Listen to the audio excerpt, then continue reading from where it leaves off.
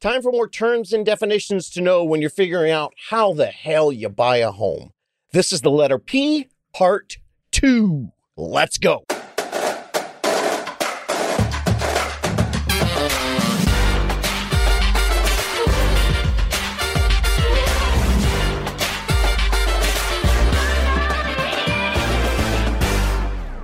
Hey gang, what is happening, my How to Buy a Homies?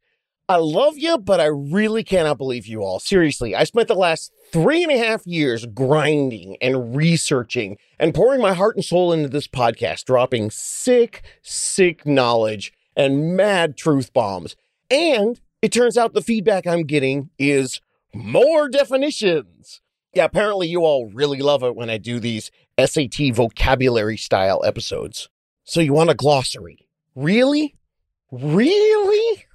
So let me get it straight. I take all this time, I break down the fiscal minutia of a changing economic landscape and how that affects your monthly net income in regards to you paying for an empty liability, your rent, versus paying for a theoretical asset that technically should be labeled as a liability due to maintenance, but not when you factor in the variable of each month's lost money while you're renting, and when adding in the historical safe and positive appreciation returns when you use your home in this long-term fiscal plan. But you just want more definitions. Okay, fine.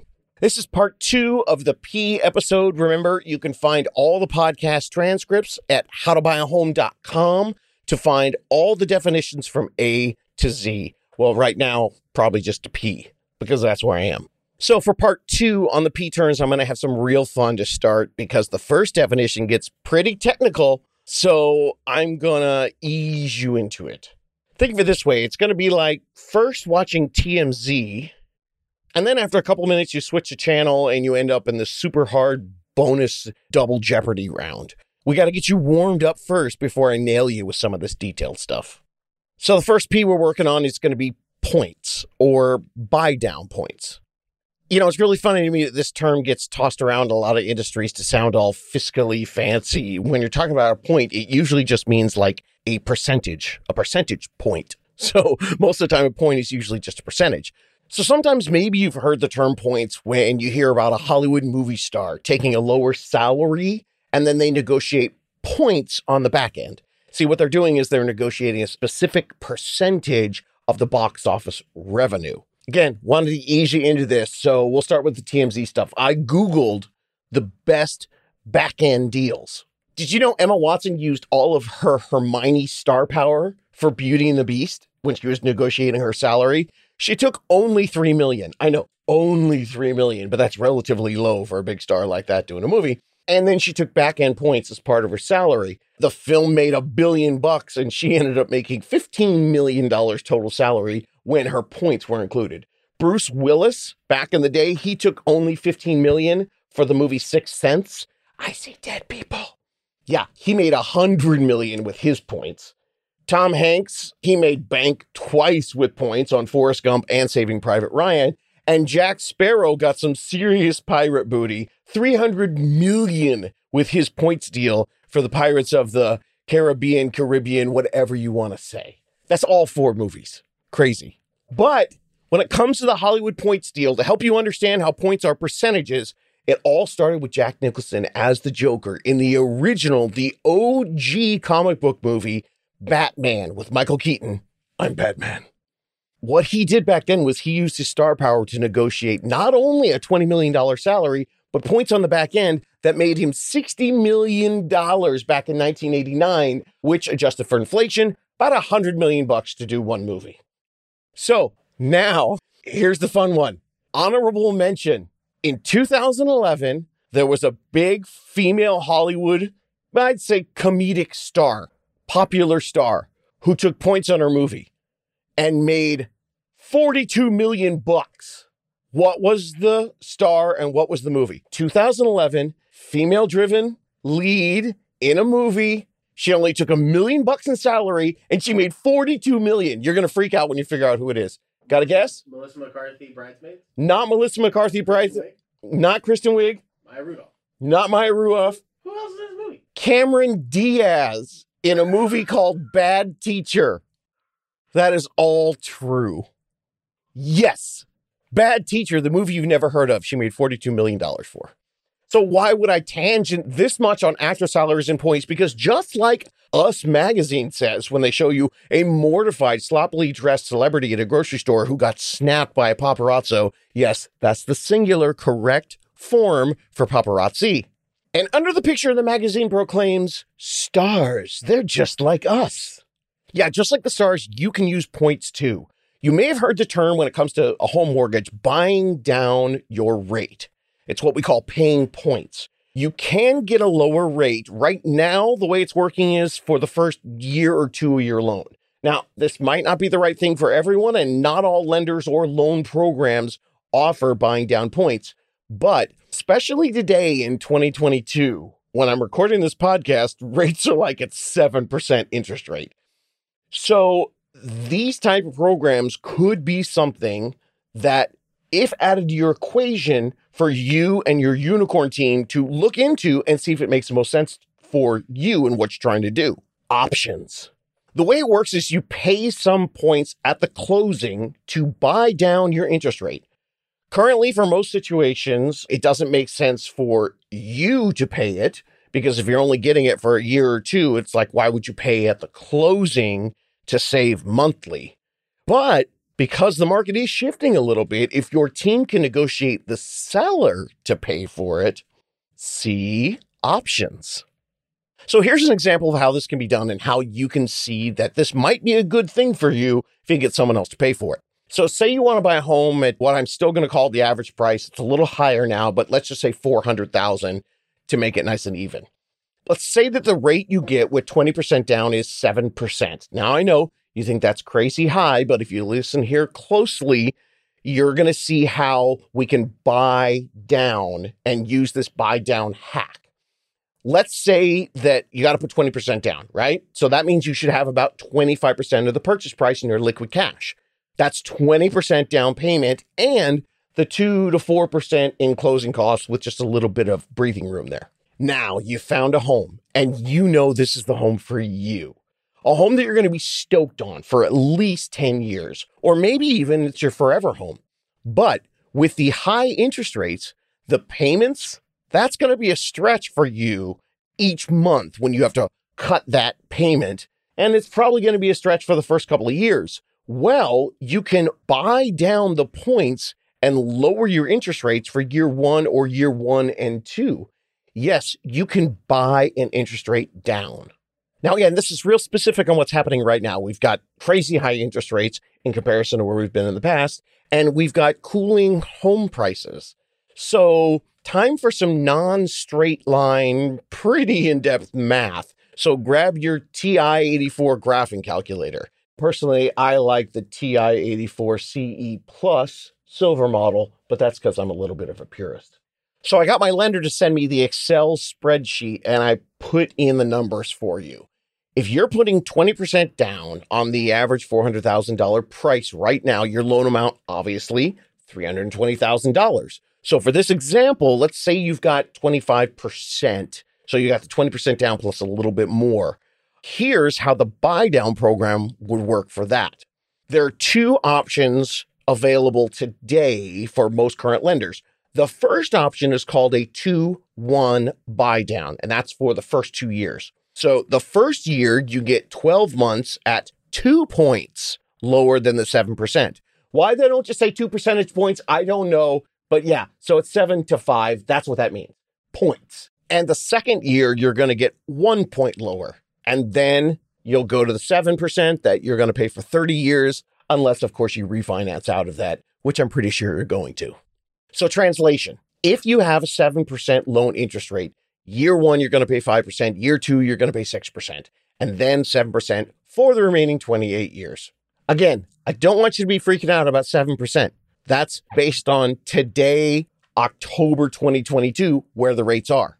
Though, if you're a homie, that number does not freak you out at all because you've listened to my podcast and you know that interest rates don't matter in the big picture. Because if rates go up or stay the same for the next 5 to 10 years, you're going to be stoked that at least you got locked in at 7% before things went up.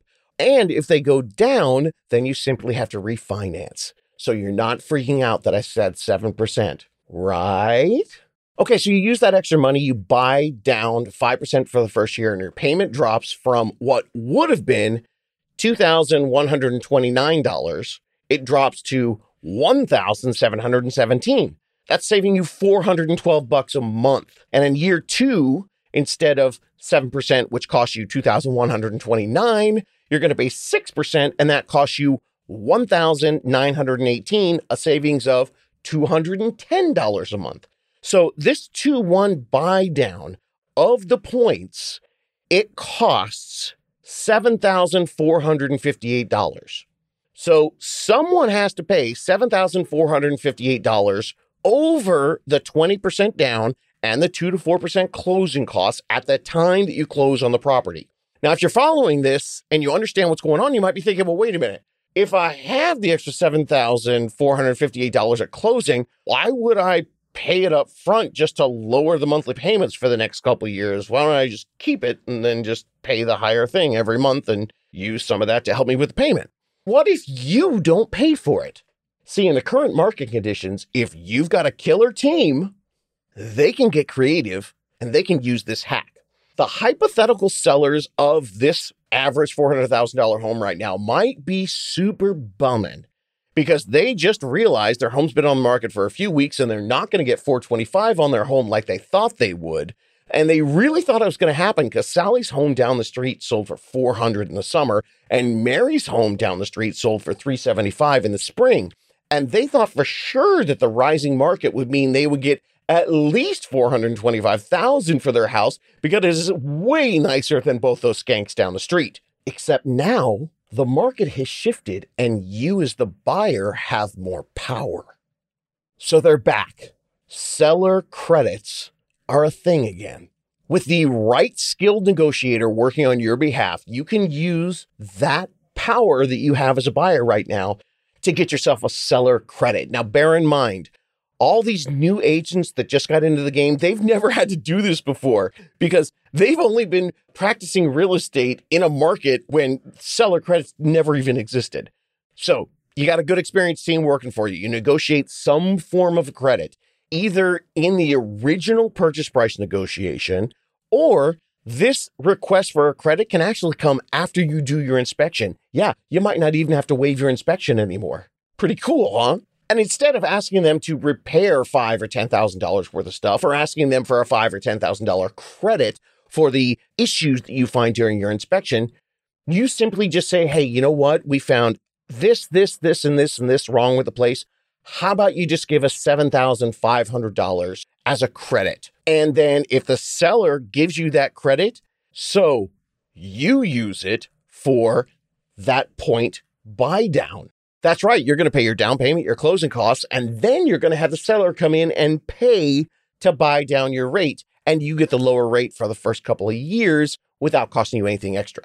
And if you did negotiate at the beginning and you get to the inspection and you don't really have $7,500 worth that you can ask for, there's always the second option, which is the 1-year deal. That's the 1-0.